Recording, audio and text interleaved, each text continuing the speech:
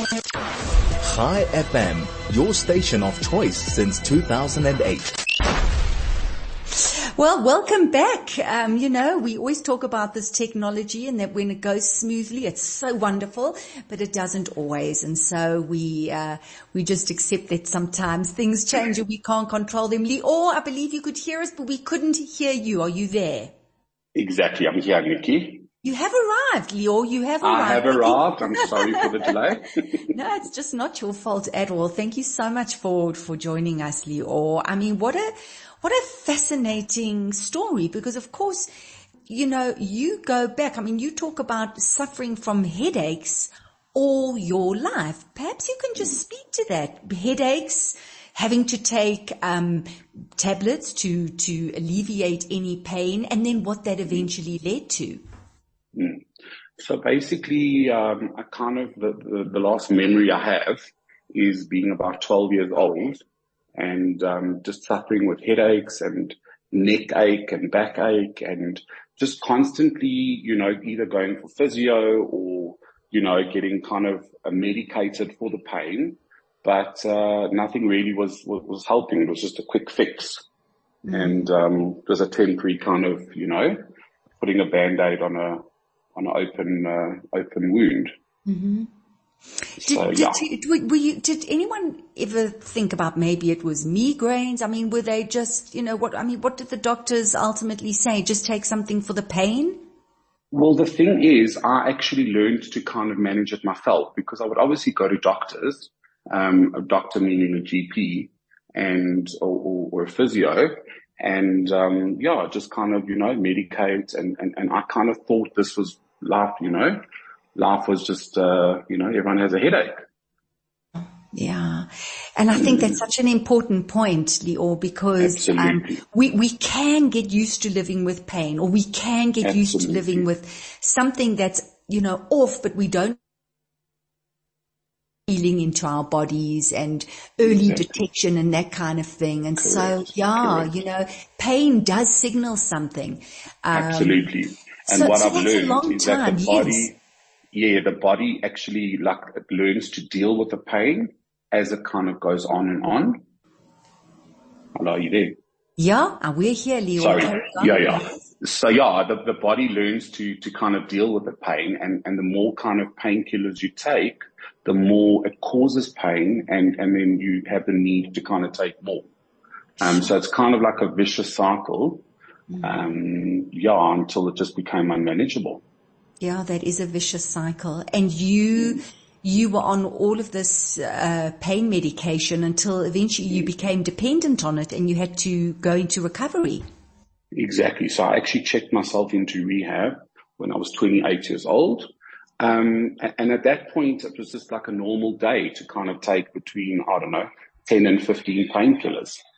Because, as the more I took, the more my body was kind of saying, okay, well, now you've got an extra headache.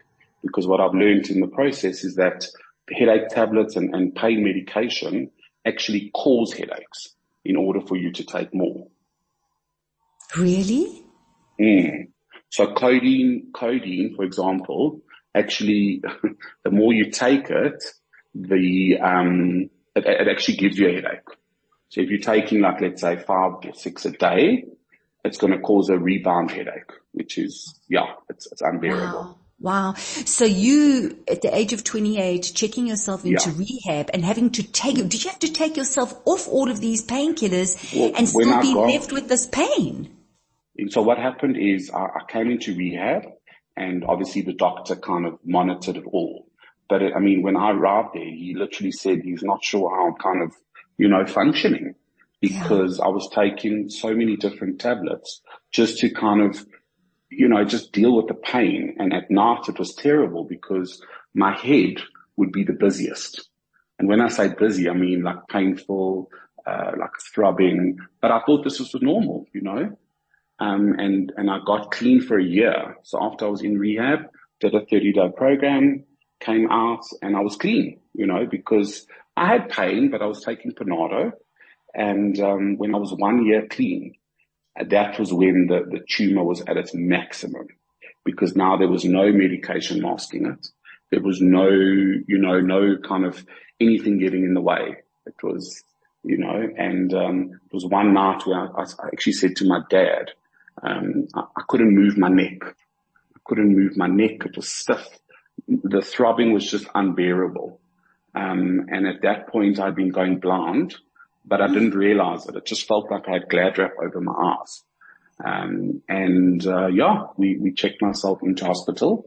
And at that point, they actually thought I had meningitis. Sure. They thought I had meningitis because all the symptoms were there. And so, sure, Lior, I feel for you, honestly, to be in that kind of pain. And so then they did all the tests, and that's when they finally found this tumor. Exactly. And once they finally found the tumor, I mean, obviously I was shocked, but I had the most relief because I was like, oh my gosh, I'm not going crazy. Yeah. Because those kind of like 3 months before, I couldn't kind of establish between reality and fantasy. It was kind of like I had one foot in this world and one foot in another world. So it was a little bit of a scary time, and I thought I was going mad. I actually thought I was going mad. Yeah. So diagnosis at least gave you a direction. It gave you, this is what's actually happening. Direction.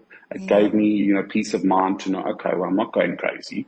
The pain is completely, it's self-explained. So now you've got something you can work with. Surely. Exactly. So what was the step? And actually before I ask what that step was, maybe you can just talk to these, and we'll do after the ad break, these, the incessant headaches, the pain, the neck pain, was that linked to the tumor? In other words, do doctors think, would they know if the tumor had been there that long that's what it could have caused all of that pain? You can answer that after the break, or we'll be with you in a moment. Thank you. No problem. High FM 101.9 megahertz of life. Welcome back to the show. Such an extraordinary story we're hearing. Lior Levy is on the show. He is a brain tumor survivor. Lior sharing the story of how from the age of, he was saying from 12 till about 28 when he checked himself into rehab for his dependency on painkillers. He had suffered with ongoing headaches, pains in his neck, and eventually, a year after rehab, after going through excruciating pain, he was diagnosed with a brain tumor. Lior, just before the break, I asked you, first of all, if doctors could point to the tumor, for being the cause of those terrible headaches and neck pains that you've been experiencing throughout your life. Yeah. So basically when I met with the neurosurgeon, he said he's not quite sure how I'm even functioning because, the tumor was about 7 centimeters by about 5.5 centimeters. Wow. So it was almost like the size of a small orange. It was literally taking up quite a bit of space in my head. And, obviously the pressure the tumor was almost about to burst. And I got there just in time. Wow. So, what was the prognosis and how did you move forward with this? So suddenly, I was faced with a neurosurgeon, an ophthalmologist, a general surgeon, an oncologist, because when they diagnose anything in the brain, that they can kind of tell you what it is, but until it's removed and it's tested, they're not sure. Mm-hmm. So obviously at that point I was told by the oncologist that they're treating me as a cancer patient until the tumor is removed and they can diagnose it. Right. It was that. And so they removed it. I mean, this was a big tumor. You're saying it's a little bit smaller than an orange. So it must have been a pretty delicate op. Exactly. So from the date of diagnosis, the surgeon, I met him with my parents, and I knew that moment that this was the man that was going to do it. Yeah. I don't know, please God, nobody has to go through it, or if they do, they understand that when you meet a surgeon, you just know that this is the man for you. I knew within 10 minutes of meeting him that he was just going to do what he was going to do. Mm-hmm. So he asked when he can operate, and I said, well, I want to go in as soon as you can. which was a 6-day wait. And those 6 days were very, interesting, because suddenly, my life's just kind of, I'm literally leaving it up to a power better, greater than me, because I have zero control. And then, I mean, obviously I was in theater, and my parents, I think, aged, and my siblings aged probably 10 years in those 6 hours that I was in surgery. So thank God the first surgery went really well. They left a little bit of the tumor because it was in quite a delicate place. But, I mean, if I had to tell you the relief that I felt, regardless of the 100 stitches in my head and the staples and the catheter and whatever, the relief that I had, that there was no more pressure in my head, was I can't even describe it. It was just, it felt clear. Wow. Physically. And you didn't feel like you had, as you said, this world and another world. You were here, pain gone. You felt like a normal person. You had forgotten what that had felt like. Oh, Lior. Exactly. No, it was sensational. And, the next few weeks were challenging. I was in ICU for 5 days. And then I had to have another op because I had major swelling, because they had removed a piece of my skull, which was obviously, the tumor had grown kind of with the skull. So they had to remove a piece of my skull, and, I had major pressure. But, it was a relief that it was out.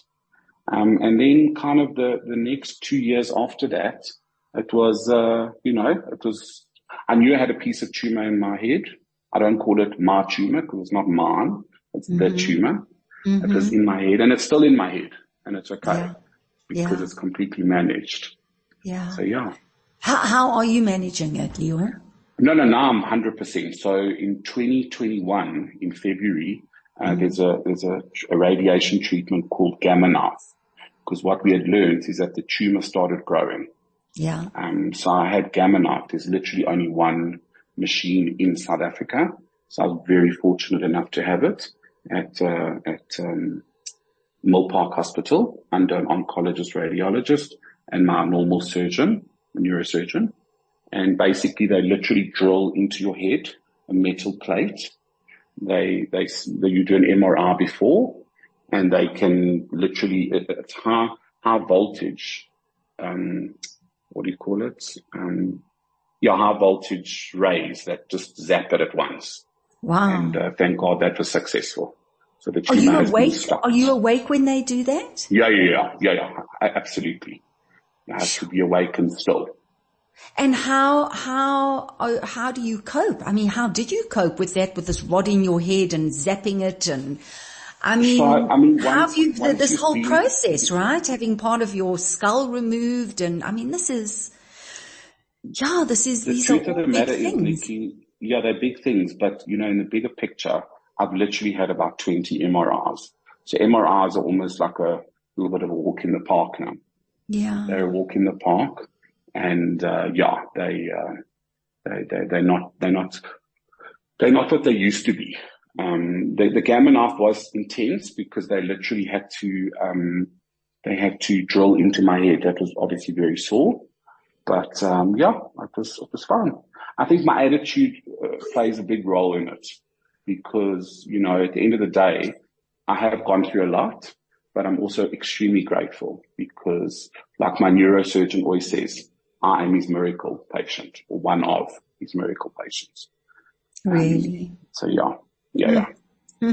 And so it was successful. The gamma knife was successful. And here you are. As you said, there is this bit of this tumor there, but you're fine. And the pain gone? No, I have no pain. I get a migraine every now and again, but it's just, from stress with running a new business. Yeah. and a few clients here and there. But, overall, I'm good. I'm healthy. I'm well. I really have a lot. As I always say, I'm too blessed to be stressed. Wow. Lior, you've got the most incredible attitude. I mean, I think that is so evident for all of us to hear. And, I mean, to go through extreme pain and then the reason for the pain going to the tumor, then the then the everything. It's pretty extraordinary. But what I'm hearing is, this incredible support that you've had from a group of doctors, that have looked after you, the surgeon that you mentioned, and family. And I'm sure that's taken you a very long way. Have you had an association at all with the DL Link? I have. Michelle and her team are just, unbelievable. And they reached out as soon as they found out. There were meals and things offered. They were really unbelievable. And subsequently, Michelle and her team, I do get involved with fundraising when, in the last kind of 5 or 6 years on for their charities. And I mean, I'm a huge supporter. Michelle is just one of a kind lady. You don't get another Michelle. No, you absolutely don't. She's sensational. She's one of my favorite people. And, what she does for our community and for the warriors is just unbelievable. Unbelievable. For sure. So that is the association I have. So I do. I'm a friend of the DL Link. They know that they can always call me if ever they need me. Michelle always laughs because I was in the communal space for 5 years. And she always said, please come work for me. Please come work for me. Because I was in fundraising for 5.5 years, but, didn't work out. Okay. Well, I mean, amazing how life works, and we weave our way and the connections, and then we move apart and together. It's a beautiful thing. It's a beautiful thing. So, Lior, just before I do say, goodbye, because it's such a story. You talk about being incredibly grateful. I mean, to go from that extreme pain to not having pain, I mean, I can almost feel it myself, the relief. But what would you say if you had to look at the Lior who checked himself in, when you were 28 into rehab, and the Lior now, how does life look post? So I'll summarize it. Firstly, I've learned that my body knows exactly what it's talking about every single moment. Nothing happens by chance. I love it. Please say that again. That's just so profound. Your body knows what it's talking about every single time. Don't ignore things. Don't put them aside. Don't think they're not serious, because you might catch it in time, or it might be nothing. Yeah. But if you don't investigate, then you don't know. So I've learned that. And I've also just learned that there's a lot of people, that aren't as fortunate as me, and that kind of have the same diagnosis, but they don't have the same outcome. So I'm extremely grateful. I started my own business, 6 months ago, which is Lior pre-owned. And, when people hear my story, because obviously I've got a little war wound on my head. Yeah. And that is my survival stamp. That is my stamp of survival. And I survive and I thrive, and, I don't look at the negatives, because the positives way outweigh the negatives. Beautiful. Lior, thank you. Cool. Thank you for joining us. Thank you for sharing your story and really leading us. Yeah, and for such an inspiring message. We really appreciate it. Go well, and I appreciate it. Thank beautiful you. health and vitality and all the success with your business. Amen. And to you and everyone going through hard times. Thank you.